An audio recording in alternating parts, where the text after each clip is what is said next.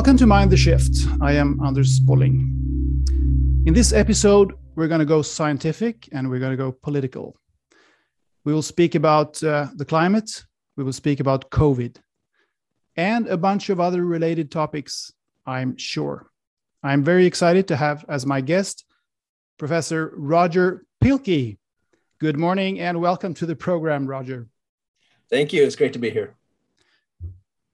Now, I wanted to have you on the show already a year ago, but for some reason we didn't manage to get in contact. But anyway, here you are, which is wonderful. My attention was drawn to you and your work already around 10 years ago or so when I was working at a large newspaper here in Stockholm, and I was writing about climate change.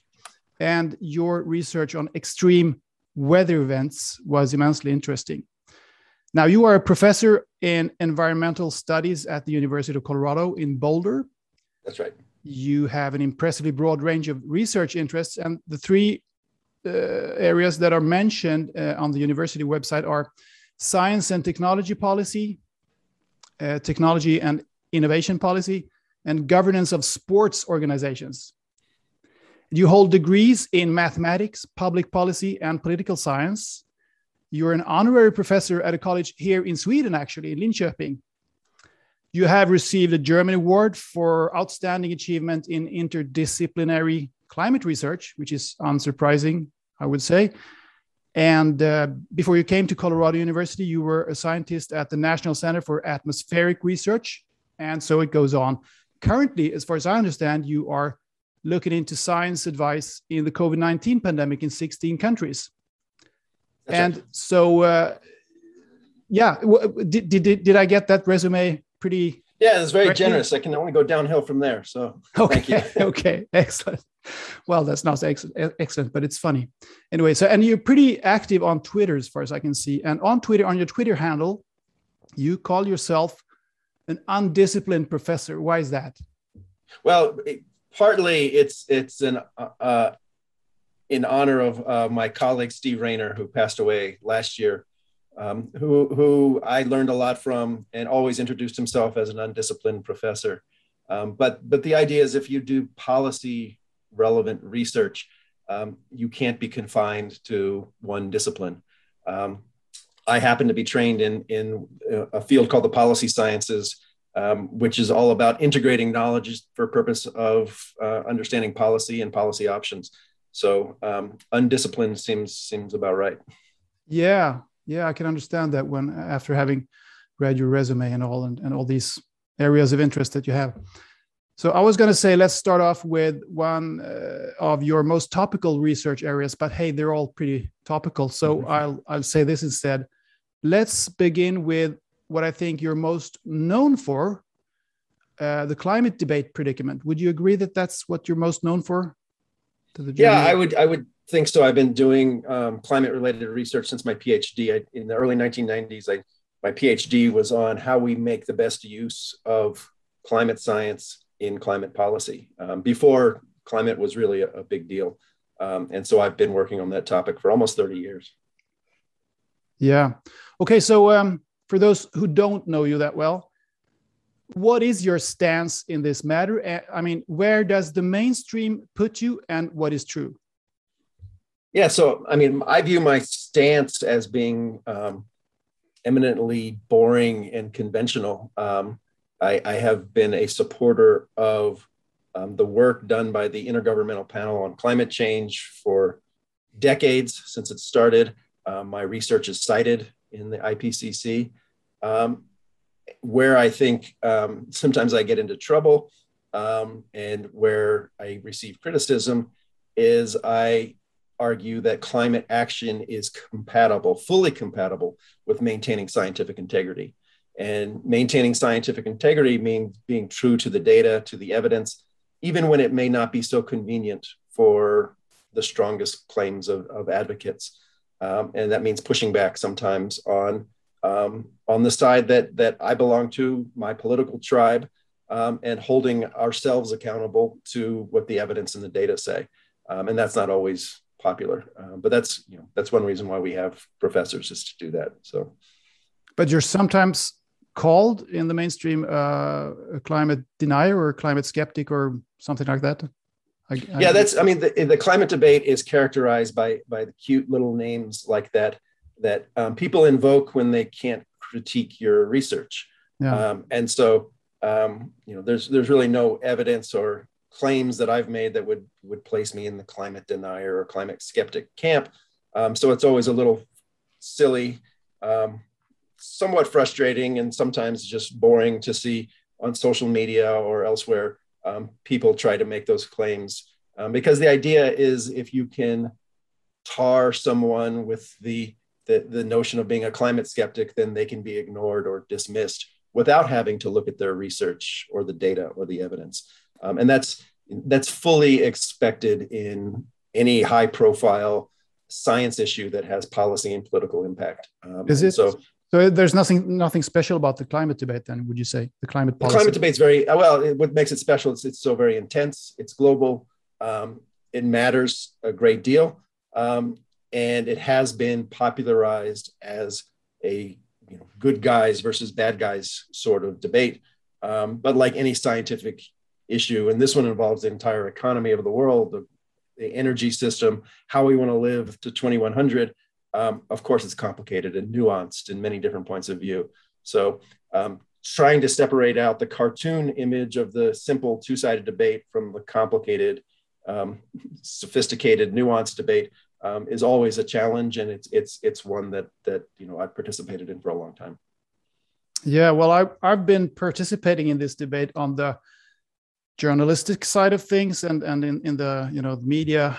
And it seems to, of course, it's more simplified there, yeah, I guess, than in the scientific community. When you debate, you discuss among your scientific peers and so on, you might get a more nuanced discussion. But in the mainstream media, I can say, or in the media in general, even in social media, there is very little room for nuance. So, I mean, the debate is pretty much locked in. Everyone has been painted themselves into a corner, so to speak.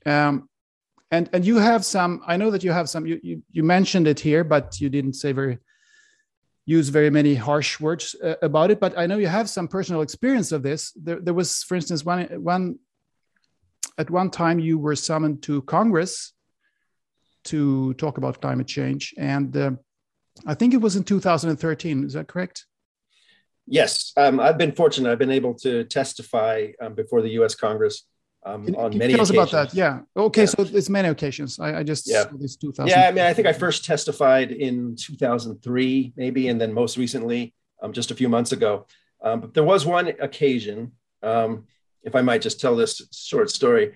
In 2013, sure. I testified before Congress on some of my research on the findings of the Intergovernmental Panel on Climate Change, which I'll call the IPCC, and the U.S. National Climate Assessment, which is a periodic summary of the state of the science.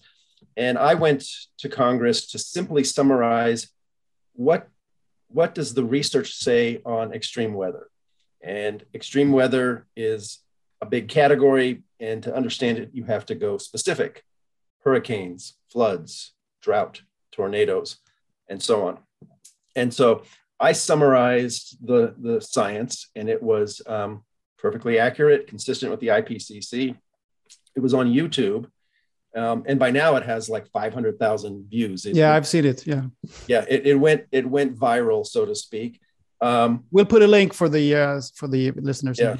Yeah. And it was, it eventually became a book that I did from that testimony because it was so popular. But it turns out that some members of Congress did not like the message that I sent.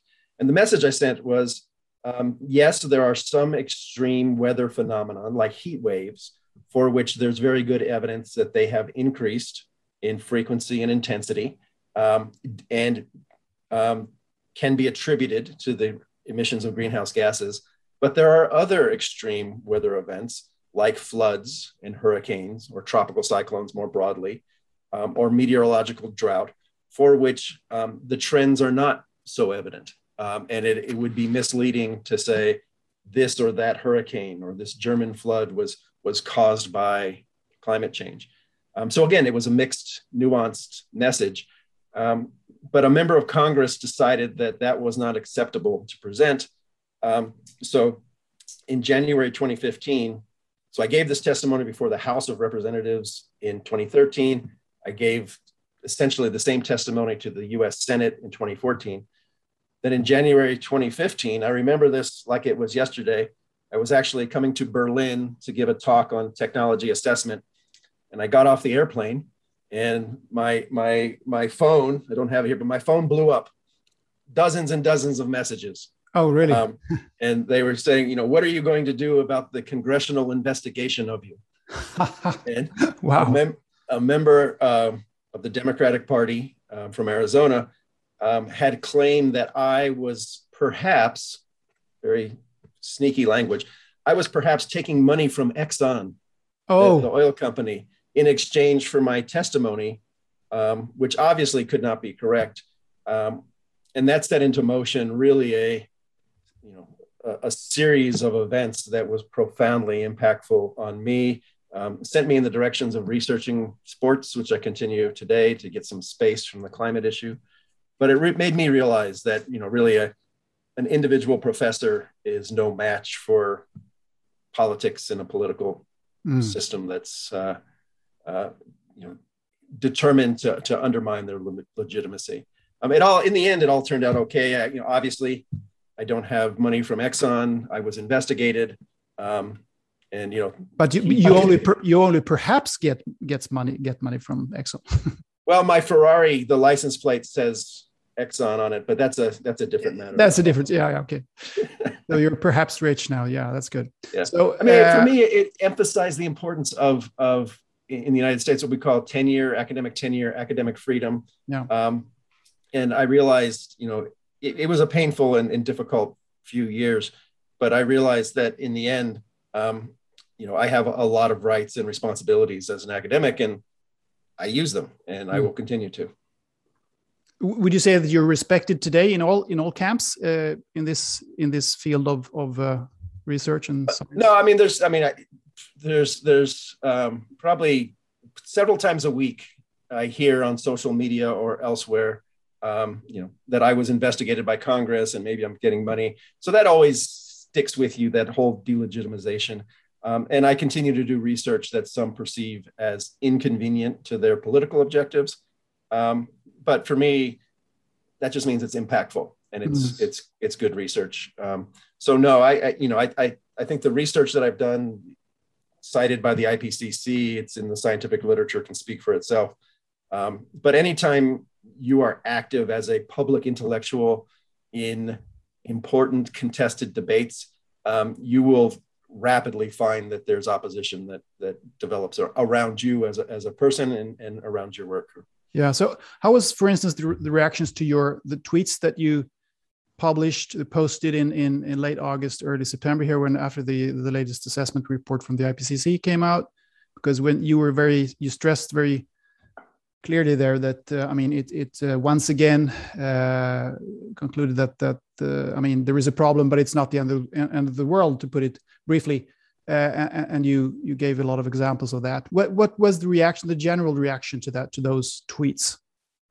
Yeah, so the IPCC report, and the most recent one, is this is the first working group out of 3. Yeah, and the report is thousands of pages. Yeah, and it covers an enormous array of expertise. I have particular expertise in 2 areas the report covers. One is extreme events, and the other is the use of scenarios, which itself is a complicated area. But I am one of the people who has the expertise and the background to go through that report and summarize it in a way that a layperson or someone who doesn't want to take the time to read the whole thing can understand. And the messages on extreme weather are exactly those I've been arguing for years. So in one sense, that's a good vindication for me personally, but also it provides what should be a corrective to what we see in a lot of the media, in a lot of the advocacy discussions of extreme weather. But for various reasons, and we could talk about that, the IPCC report is largely ignored on those points. Yeah. So for the people who take the time to read my summary or that of others, it can be eye-opening, the stark difference between what you read in the New York Times, say, versus what you read in the IPCC.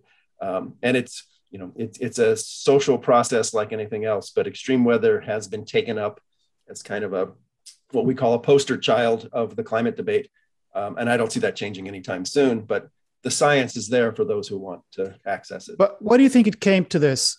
Because it wasn't like this all along, I guess. I mean, anyone who says hold your horses like you do, and for good reasons, most of those who do that are kind of, being called deniers and ostracized, more or less. Why did it come to this? So I'll tell you another little story. So in 2006, I was awarded a very prestigious award by the U.S. National Academy of Sciences called the Roger Revelle Award. Roger Revelle was a scientist at Harvard in the 1960s and 70s who was one of the first to take up the cause of climate change. And I gave a big talk at the Smithsonian Institution in Washington, D.C. There was 1,000 people in the audience. That was in the spring of 2006. And the award I got was for my work on extreme weather events and the role of societal change and so on. Well, the world was changing, and I didn't realize it at the time. But just after I gave my talk, Al Gore's movie came out, An Inconvenient Truth. Oh, yeah. And people may remember that Al Gore's movie came out very soon after Hurricane Katrina hit New Orleans. And as they were making that movie, they decided to focus it, a lot of the movie, on Hurricane Katrina. In fact, the poster for the movie has a hurricane coming out of a smokestack. Uh-huh. And so there was, and this is well documented, a colleague of mine named Matt Nisbet at Northeastern has documented this, but the environmental community, particularly in the United States, decided climate change in 2100 is too far off for people to understand or to appreciate. We need to bring it home to them in the short term. And the way to bring it home to people is to associate extreme weather with climate change. And so people will understand viscerally and personally what climate change means, regardless of what the science says. At that time, I had written a peer-reviewed paper that said the conclusive connection of hurricanes and climate change is going to be a long way off for a lot of reasons, but mainly, the statistics of a few number of events are very noisy and it takes a long time to see signals, not because climate change is not real or won't have effects. So starting really about that time, I saw my work go from being well received and applauded to being inconvenient and actually undermined in a very public sense. And so, since that time, I've seen efforts to, because my work is solid, not to undermine my work, but to undermine me personally, and that the congressional investigation was just one in a long string of these sort of things that you see. But for me, that was the turning point in extreme. So it was Al Gore's movie in 2006. I think that played a very important role. But at the same time, I think a lot of environmental groups and a lot of scientists came on board together to say, all right, extreme weather is the way we're going to argue this. This is how we're going to promote our advocacy. But today, if you were going to make a movie, it should be called An Inconvenient Truth. Don't you think? Yeah. I mean, because now you are the inconvenient one. Yeah, I think it's an inconvenient researcher. And, there's a lot of places for nuance and debate and discussion. And the frustrating thing is that climate change is real. It's serious. We should be decarbonizing our economy, but we don't have to stomp on science to do that. I mean, science, as we've seen in the pandemic, science is really important to making good decisions. So we should not judge science based on whose cause does it lend support to. We should judge science by, is it accurate? Is it well supported? Is the data good? And so on. And we can do both. We can have good science and have good policy. And I just see that, on a lot of topics, and climate change is one of them, it's very hard to maintain that duality. As you know, Al Gore got the Peace Prize for that movie, mainly. For other things as well, I guess, but for his work on climate change. Do you think that was a good call? And how do you assess that movie? So about that? Yeah, at the time I wrote a lot about the movie, and when politicians and advocacy groups are making their case for their preferred course of action, of course they're going to put the best face on it. They're going to cherry pick the best data. They're going to make arguments. They're going to push things to the line, maybe over the line. And I actually have a lot of room and sympathy for politicians and advocacy groups doing that. That's fine. That's how politics works.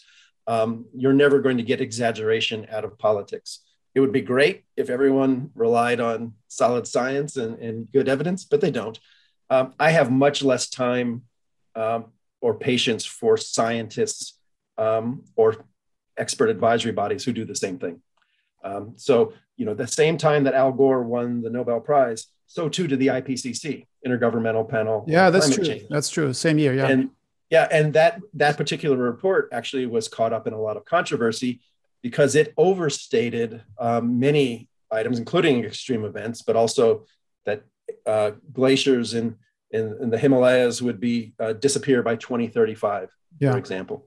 And so I'm much more sympathetic to Al Gore than I was to the IPCC, because the IPCC has one job, and that's to get the science right. So let's get concrete here, hands-on. What are the actual trends in weather extremes, and what does the latest IPCC assessment report say about that, and also about the warming in general? Yeah. So one thing to understand as we have this conversation, and people, we don't always make this specific, but climate change refers to a change in climate. Climate is the statistics of weather and other variables over a period of many decades. And so the standard definition of what climate change is a change in the statistics of weather over a period of 30 years or more. What that means is that you can't see climate change in 10 years of data. You can see variability on a short time frame. So when we're looking at extreme events, and really looking at extreme events is probably the worst place to look for climate change on short time frames, because extreme events by definition are rare events. So I often illustrate this with a deck of cards. If you have a deck of cards and I put two more aces into the deck, I've stacked the deck. Yeah. The deck has changed. There's no doubt about it. But if you were playing poker or blackjack, you would have to play many, many hands before you had enough statistics to know that change had actually occurred. And extreme events are very similar in that, the number of hurricanes, for example, that have hit the United States over the last 100 years is, just several per year. It's not a large number. So the IPCC, when it talks about climate change and extreme events, and I guess, again, another factor is we don't have good data for a very long time for many phenomena around the world. So we have to work with the data that we have. So the IPCC has concluded with very high certainty that heat waves in particular have increased in intensity and frequency around the world. And heat waves have a societal and economic impact.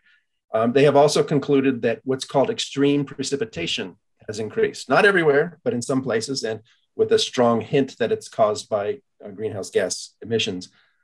One thing to be very clear, and the IPCC, to its credit, is very clear on this: extreme precipitation does not equal flooding. Yeah, that's interesting. Yeah, and the reason for that, there's a couple reasons for that. So here in autumn in Boulder, you can see outside, it's going to rain today.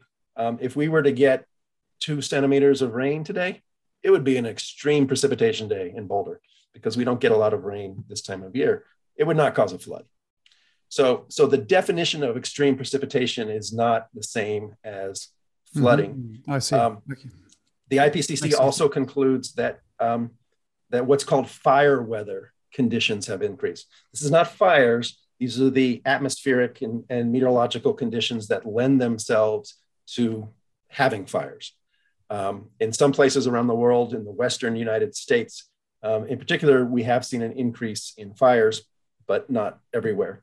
And the other area in the IPCC, again, is very nuanced, is in some aspects of drought. So most of the time when we think of drought, we think of what's called meteorological drought. So not enough rain, or hydrological drought, not enough water in the soils or on the land. But what they found was an increase in what's called ecological drought and agricultural drought. So human-induced. That's right. So those are the four areas where the IPCC found they detected some trends, and they were able to at least partially attribute them to the greenhouse gas emissions. Where it gets really interesting is that the headline phenomena, the ones that we see in the front pages of newspapers, tropical cyclones and hurricanes, flooding, meteorological, hydrological drought, tornadoes, strong winds, the IPCC. Well, wildfires, the IPCC did not judge wildfires specifically. They judge fire weather. Okay. So, and wildfires are a somewhat complex category because we have what are called forest fires, but most of the burning that's done on planet Earth is done in the tropical regions for land clearing. It's done by people. And so there's an overall category of fire, and there's a subset of that of forest fires, and it makes detection and attribution very difficult. But the headline issues, the IPCC was very cautious in claiming to have detected trends, much less attribute them to human cause like greenhouse gases. So this is consistent with what the IPCC has said before, and it's consistent with this, obviously the scientific research. But it paints a very different picture of what extreme events look like than what you would get, in the headlines of your local newspaper. Yeah, it's difficult to wrap your head around it when you're just talking about it. Maybe for people who haven't heard about this before, but maybe I can for the YouTube audience put in some graphs, some. Yeah, I can provide you with some graphs. That would be great. Yeah. I have this experience with my students. I have this when I give talks. If you ask a question like, and I do this, and I'll present a multiple choice question. Has the state of Florida in the United States, which is very hurricane prone, seen more hurricanes from 1900 to 1960 or 1960 to today? And everyone always thinks, well, we've obviously had more in the most recent period. And the answer is no, we had more in that earlier period. Yeah. And it's a little bit like Hans Rosling, when he. Oh yeah. I worked with him for a couple of years actually. Oh really? Yeah. Yeah. So I mean, he's much more affable and personable than me, but he would give these quizzes, to his audience on factfulness, and it's very much in that same genre. And the first reaction I get when I present data on hurricanes is, you must be a climate denier. Why else would you present data showing no increase in U.S. hurricanes unless you've cooked the books or manufactured the data, or, aren't you reading The Guardian or the New York Times? So it is a challenge to confront people with empirical evidence that is completely contrary to what they've come to believe. Yeah, I just earlier today, or maybe it was yesterday, I can't remember, I checked some data, some graphs on burnt area in Southern Europe from 1980 to 2019. And this is the European Environmental Agency. So it's official data, and it's actually slightly downward trend if you look at burnt area. And these are the countries that are mostly reported on, Spain, Portugal, Italy, Greece, France, and those countries. And I looked at tropical cyclones in Australia. Yeah. Same as you were mentioning about Florida here, also slightly downward trend there. And then I also checked this, satellite measurements of temperature, but that's a different story. So, I mean, there is data out there for anyone looking. Yeah, there's a lot of data out there for people who want it. And, I'm always very cautious, if you have, so for example, the United States, we have very good data on hurricane landfalls. So hurricanes that strike the United States from about 1900 to today. And so what I tell people is, you tell me what trend you want, and then I'll go pick a starting point, and I can give you that trend. You want a downward trend? I can give you that. You want an upward trend? I can give you that. No, and this gets to the idea that the climate varies, and identifying the secular signal of human-caused climate change in noisy data sets. This is why climate change is best detected in a global data set of temperature, because it's comprehensive, it's robust, and it shows clear trends above natural variability over time. The more local we get, the more phenomena specific, the noisier that the data is. So when people say, well, I observed this or that trend from 1980, okay, 1980 is not so long ago. Maybe not. It's caused by greenhouse gases, but maybe it's part of natural variability. That's the intellectual challenge. But there's so many other factors at play here. I mean, if you were talking about wildfires, for instance, I get the impression that hundreds of years ago there was a lot more wildfires because they were natural and there were not people around to put them out. But today we don't accept any fires, so we panic when there is a fire anywhere. Yeah, I mean, the entire concept of wildfires is itself somewhat misleading because many fires are ignited from a human cause. We build houses and other structures in forested land. We manage forests now; they're not natural areas, and so this is why fire weather is a much more tractable variable for climate scientists to identify trends in than wildfires themselves, because once you talk about wildfires, you introduce all the policy and societal signals to that, and you have to disentangle that. It's perfectly plausible that the changes that are resulting from the accumulation of greenhouse gases are leading to more what we could call wildfires. I mean, it's a perfectly reasonable hypothesis. Hypothesizing that and then documenting it with certainty are two different things. We're at the point now where every time there's an extreme event, every extreme event, whether it's a flash flood in Germany, a flood in China, typhoon in the Philippines, the first response in the public discussion and in the media is, oh, this was caused by climate change. I know. It's almost as if there was never disasters before we had. Exactly. That's my impression too. And it's also very easy to hide behind that for politicians who haven't perhaps dealt with, there having been too many houses being built on the shores of rivers and lakes and, things like that. So they don't have to talk about that. They can just say, oh, it's climate change. We have to cut emissions. We saw this very recently in the United States with a former tropical system migrated up the East Coast and caused flash flooding in New Jersey and New York. And the mayor of New York was very quick to say, well, this is new. We would never expect this sort of thing, and it's climate change, but we'll fix it in the future. The reality was that New York City should have been perfectly prepared for an event of this type, which was an extreme event, but not at all unusual or unexpected. Reminds me of Sandy in 2012, Hurricane Sandy, because that was a pretty weak hurricane, but it had a very odd trajectory as far as I remember. And that was the problem, wasn't it? It was a post-hurricane. So it wasn't technically a hurricane. It had, I think, one measure of hurricane strength winds, but it was a very powerful storm that took a left turn and went in the coast, had enormous amount of flooding. And again, the first response was, oh, maybe left turns in storms are caused by climate change. Oh, yeah. And it's I think it can be very misleading to do science in the rearview mirror because you can attribute whatever just happened to this or that cause. But the reality is we have a lot of experience all over the world with extremes. And, and then we could talk about this. There's good news. We're much better prepared in general. But just because there's an extreme event doesn't mean it was caused by human-caused climate change. No. And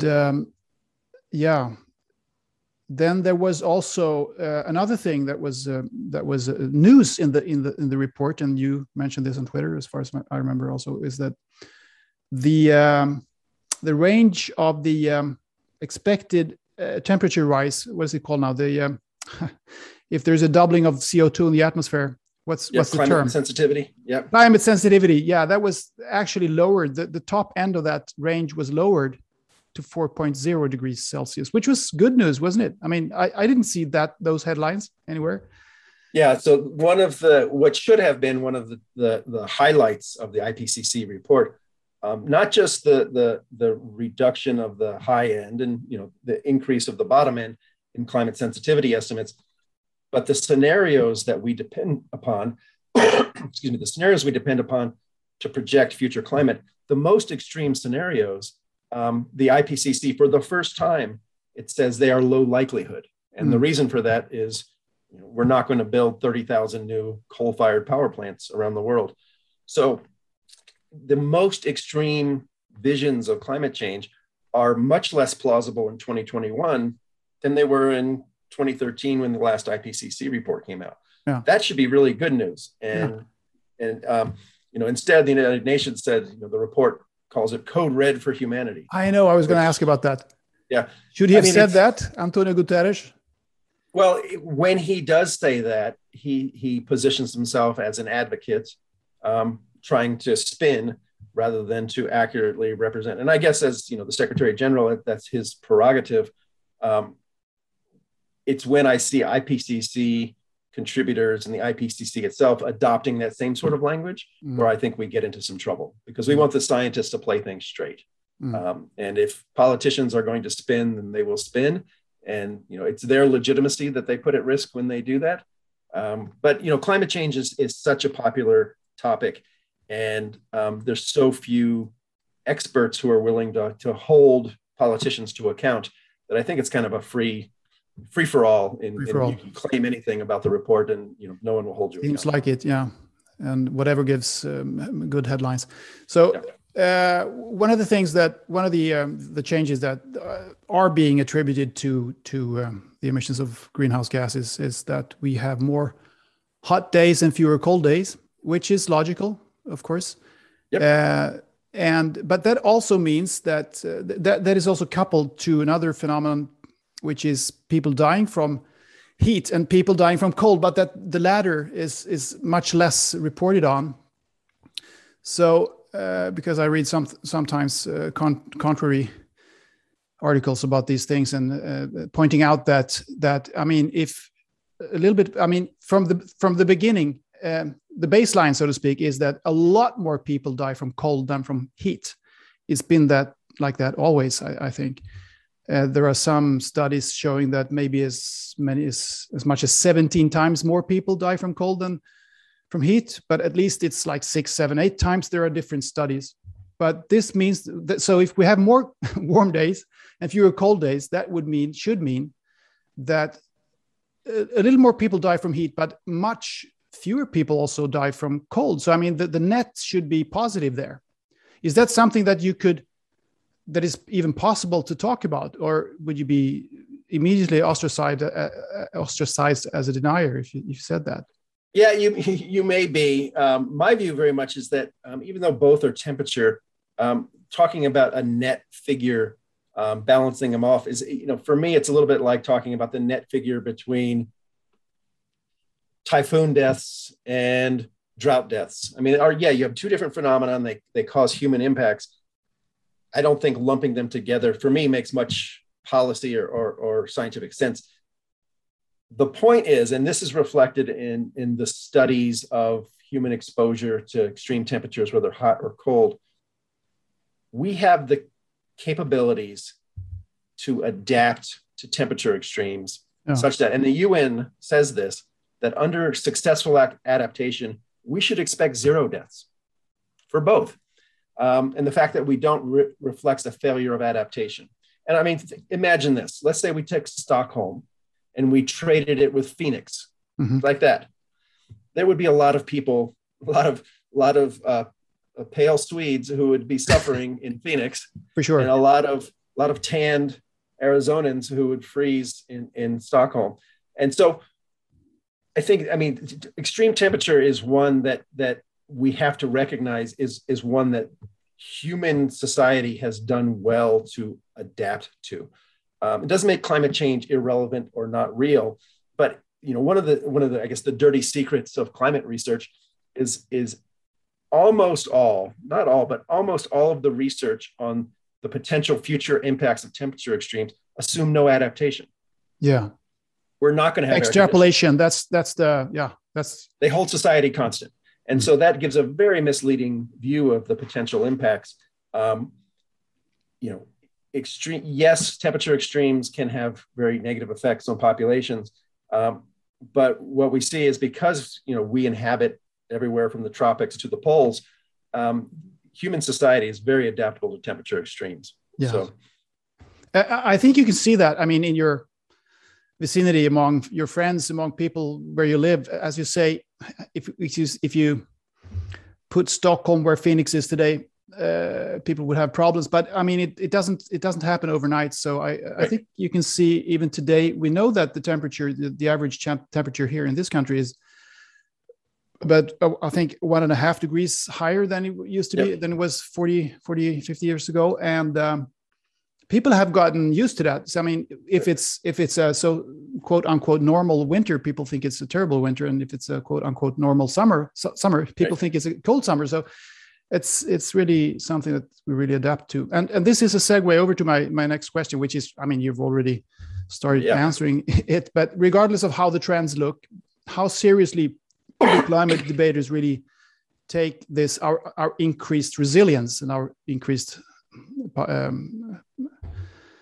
proneness to adapt, because it seems as if the weather was, a lot more dangerous 100 years ago than today. If you look at just the number of people who were killed by hurricanes and floods and droughts and everything.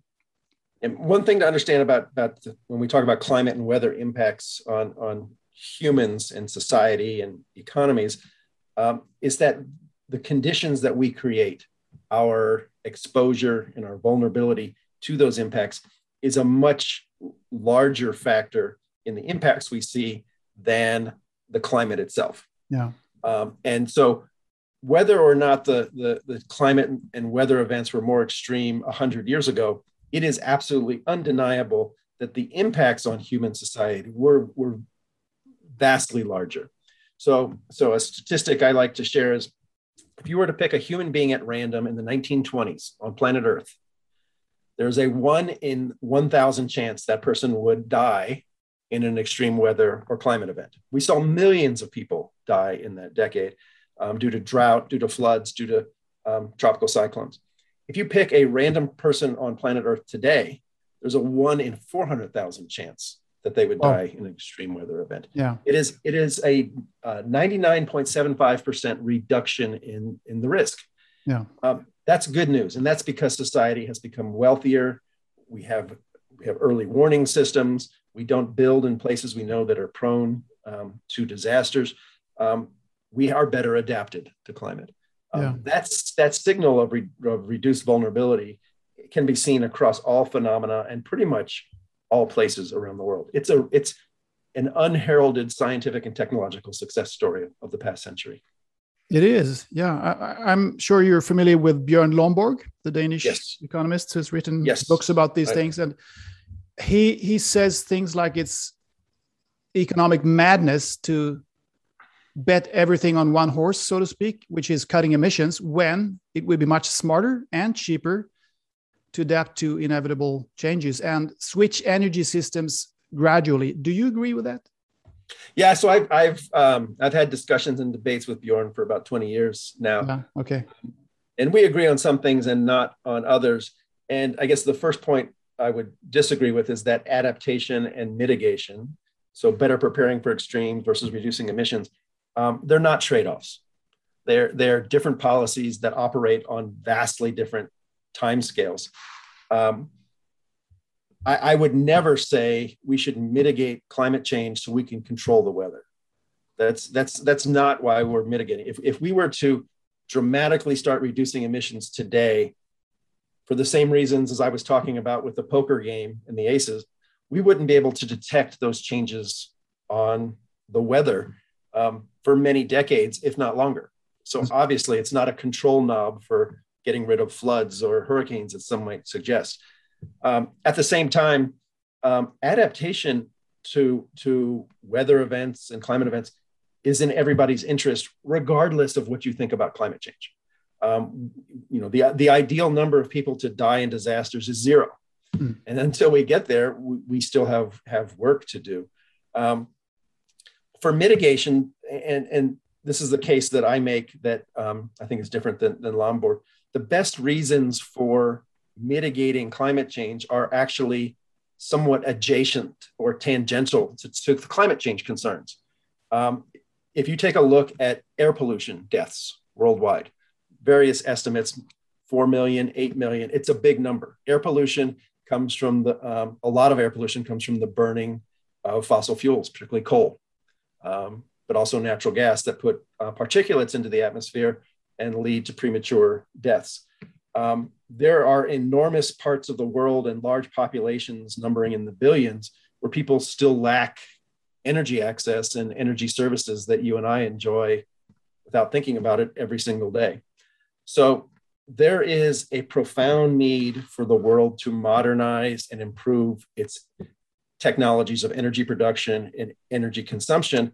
If people wanted to do that and they're motivated by climate change concerns, that's great.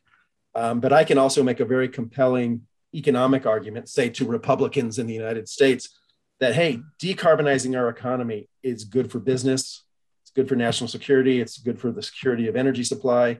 We see this crisis in Europe and in the UK in particular right now due to natural gas volatility. So I think if we just put changes in energy policy all on top of climate change, we get a misleading view of the debate and the policy options in front of us. And so that tends to put people like Bjorn and in that camp in opposition to what otherwise would be really rational, pragmatic changes to energy policy that make sense for reasons beyond just cutting emissions, but have that effect of cutting emissions. I can make a very compelling case for the world to wean itself off of coal energy very quickly for non-climate reasons, and put the climate reasons on top of it. It's even better. Yeah, excellent, interesting. Well, I think you hinted before that the way that science has been handled in climate policy is more or less the norm. It would be handled the same way from a policy perspective in other areas as well. I'm not sure if that's what you were saying. But yeah. Well, the dynamics are the same. The intensity is a lot higher. Okay, so let's go over to another very topical area then, and I'll ask the question: how has science been handled, used, and presented during the pandemic? Very much already going on. Still going on. Yeah, I can tell you, and we have a number of our case studies from our international project coming in. I mean, the short answer is not great. On the one hand, the science and technological skills that led to the vaccinations are an incredible success story. It's undoubtedly, we would not be in the positive situation that we see in many parts of the world, not everywhere, thanks to vaccination. That said, when we look at science advisory mechanisms, so these are experts who are put together by governments to advise policymakers on what should we do, particularly early on in the pandemic. What we've learned is many parts of the world were not well organized in advance of the pandemic to even provide that sort of advice. An example would be most pandemic advisory bodies, very high level around the world, were focused on public health. In one sense, that makes sense because pandemics are a public health issue. What we've learned in COVID is that a pandemic is also an economic issue. And the fault line in many countries on pandemic policy was, shutdowns, lockdowns versus the economy and jobs and GDP. I have yet to find any advisory body anywhere in the world that put together economics expertise and public health expertise to develop policy options. So in many places, I think Sweden is the same. The debate very early on was distilled to lockdown, no lockdown. A very black and white, sort of two-sided extreme debate, when in reality, we could imagine many different versions of that in between. I think Sweden was a good example of we didn't have lockdown. Right. But there were restrictions, of course, for a year or so. So, it was a softer version, if you will. Well, I think I've been talking to epidemiologists, notably a couple of those professors who are signatories of this, the Great Barrington Declaration. They were very critical to lockdowns, and I spoke to Martin Kulldorff and Suneta Gupta. Yep. and they were shocked that all these, you know, preparedness plans that were in place, that the WHO had worked out for, I mean, 20 years or so, they were just thrown out of the window. And suddenly every country just locked down, and they didn't care about what was written beforehand. What do you think about that? I mean, yeah, I mean, so this raises a really interesting dynamic that we see in many countries. So the Great Barrington Declaration and the individuals involved with that and the signatories to that, it has some standing, it has a name, and we talk about it. But they're a self-organized group of people with credentials and relevant expertise. And that's part of a larger trend of what we see and what we're calling in our project shadow science advice. Obviously, there's a group in Sweden, the Science Forum, I believe it's called. We see this in the United States with an individual named Scott Atlas, who was on TV, and eventually Donald Trump brought him in. We see this in the United Kingdom with the so-called independent SAGE. And what that shows is that experts, for various reasons, decided to self-organize to oppose, or in some cases to complement, formal government advisory bodies. But what that did was create much more confusion amongst the public and the media than probably was necessary, because you have all of these legitimate or not legitimate science bodies competing with each other. There was a group in the Netherlands called the Red Team, which at one point said, we're going to stand down because we don't think we're helping the process anymore. We don't see that very often where groups stand down. It's true. The independent SAGE in the UK is now shifting its attention to climate change. And so when you have oppositional experts who may be opposed to the government or opposed to the government's policies, that can make the implementation of policy much more challenging and difficult. But again, it gets to the point that start with the WHO and their advisory process for declaring a public health emergency of international concern. Come to the United States, where there's no high-level advisory body. The UK, it's contested. In Sweden, it's been contested. We see that overall, the world and the component governments just were not prepared to develop policy options and then see them evolve.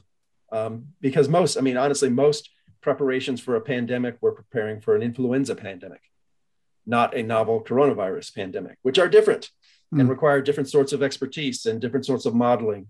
And simple questions like airborne transmission or wearing masks were overly politicized and contested in ways that I think wouldn't have been solved with better expert advisory processes, but the politics might have been diffused a little bit. Maybe it's a good idea that's already happening, of course, comparing different countries that have chosen different paths here and see what worked and what didn't work. And then you have to, of course,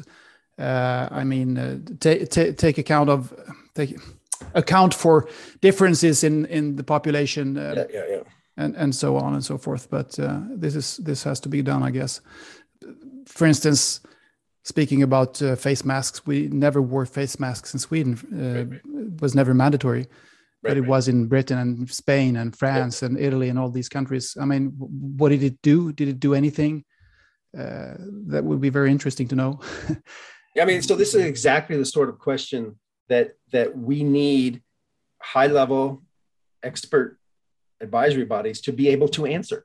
That in principle, the question is of how effective are masks is an empirical question. It's a scientific question. And we should be able to do better than to have a study here, a study there, here's a study, there's a study, where people can go out and go shopping for the result they want. So there's no requirement that Sweden or the United States or Great Britain would have to follow the guidance of the experts, but having that guidance provides a touchstone so that policymakers can say, here's why or why not I'm following that guidance. It helps with democratic accountability. It also helps to insulate the experts from political influence. And the fact that we don't have that yet, this far into the pandemic, for me is it's a large intelligence failure. It's unnecessary. It's an own goal sort of situation. Okay, so to combine these two big areas here, climate and COVID, do you think that the most alarmist among the climate worried people think that what we are in for is something like what we experienced during the pandemic, or do you think they think it's going to be worse than that? Strange. Yeah, question. I don't know. That's a good question. I mean, the reality is the pandemic has evolved over now 2 years, and climate change is a phenomenon we'll be dealing with forever. And there are scenarios of abrupt, severe climate change, but they are more speculative. IPCC does not. Yeah, but in people's minds, I mean, in people's minds, those who don't know what you know, and maybe I know, I guess they have some scenarios. People are very anxious, afraid, scared. Young people want to commit suicide because they think they're going to die from climate change. It's happening. Yeah, there is this inherent paradox in the climate messaging and climate advocacy, that the more and more success that we have, and let me be honest, there are very positive signs in global energy. The Paris Agreement, I mean, the IEA, International Energy Agency, just put out a report yesterday that showed dramatic reductions in our expected emissions to 2050 following the Paris Agreement. The more and more success that the world has, whether it's deploying electric cars or retiring coal-fired power plants, the less and less likely apocalyptic scenarios are. And so at some point, policy success and apocalyptic scenarios are going to be widely viewed to be completely incompatible. And so there is a risk that in amplifying Code Red for humanity, amplifying the fear message on climate change, it could damage the legitimacy of the overall policy regime, which, again, let's be honest, changing the course of the global energy system is a many decade, if not century long challenge. It is not something that is going to be done by 2025 or 2030 or even 2050. So, I think it's irresponsible particularly for us experts, to suggest, and I think we saw this in the UK this week. The Environment Agency minister put out a report that was titled "Adapt or Die." And to suggest that people are going to die because of climate change, I think it's just irresponsible, because in fact, the trends are in the positive direction, and they can continue for a long time if we continue what we've been doing. Do you think we can learn anything from the pandemic that we can bring with us to the continued climate debate in the future? So it's really interesting that the UK put out its third coronavirus inquiry from Parliament a couple days ago. And in it, they expressed a desire for experts to challenge scientific consensus. They want politicians and experts. They said it's very difficult to challenge a consensus, but robust knowledge and good policy depends upon that. And very interesting. This is exactly the opposite of what we say in climate change, which is don't challenge any scientific consensus. Yeah. So one of the lessons I hope we take from the pandemic is the absolute importance of open debate, discussion. And if we look at the last 30 years of climate policy, the Kyoto Protocol was a failure. Yeah. The cap and trade regime was a failure. The European emissions trading scheme maybe did a little, but overall a failure. Carbon offsets, a failure. Norway paying Indonesia not to deforest lands, a failure. We have to recognize that science and policy proceed as much by identifying error as it does by holding fast to a consensus view. And the pandemic should, I would hope, give us some humility in how we approach these challenges. There's nothing wrong with being wrong. And if being wrong sometimes means that we make ourselves more right over the long term, then we should invite challenges to claims that hurricanes are getting worse or that more people will die in heat waves. It's okay for people to have different points of view. And as we see in the pandemic, sometimes we can improve our understandings by having more challenges. Wonderful. Roger, finally, a sports question. I know you love sports. And Sweden is about to qualify for the soccer World Cup next year. So it's going to be held in Qatar in the Persian Gulf in November and December. Is that okay? The whole process that Qatar was selected is one of a long history, sordid history of bribes and corruption in the highest levels of world soccer. I'm not hopeful that things have changed all that much, but people love the World Cup, and we will all hold our noses and watch the November World we Cup. will. I know. Yeah, we can complain. You're on a 76-year-old Zlatan Ibrahimovic. Exactly. We're gonna like to say hold our noses and watch it. It's gonna be great. So, Roger Pielke, it's been a pleasure to have you as a guest, and keep up the good work and good luck with every iron you have there in your fire. Thank you, Anders. I really appreciate the opportunity.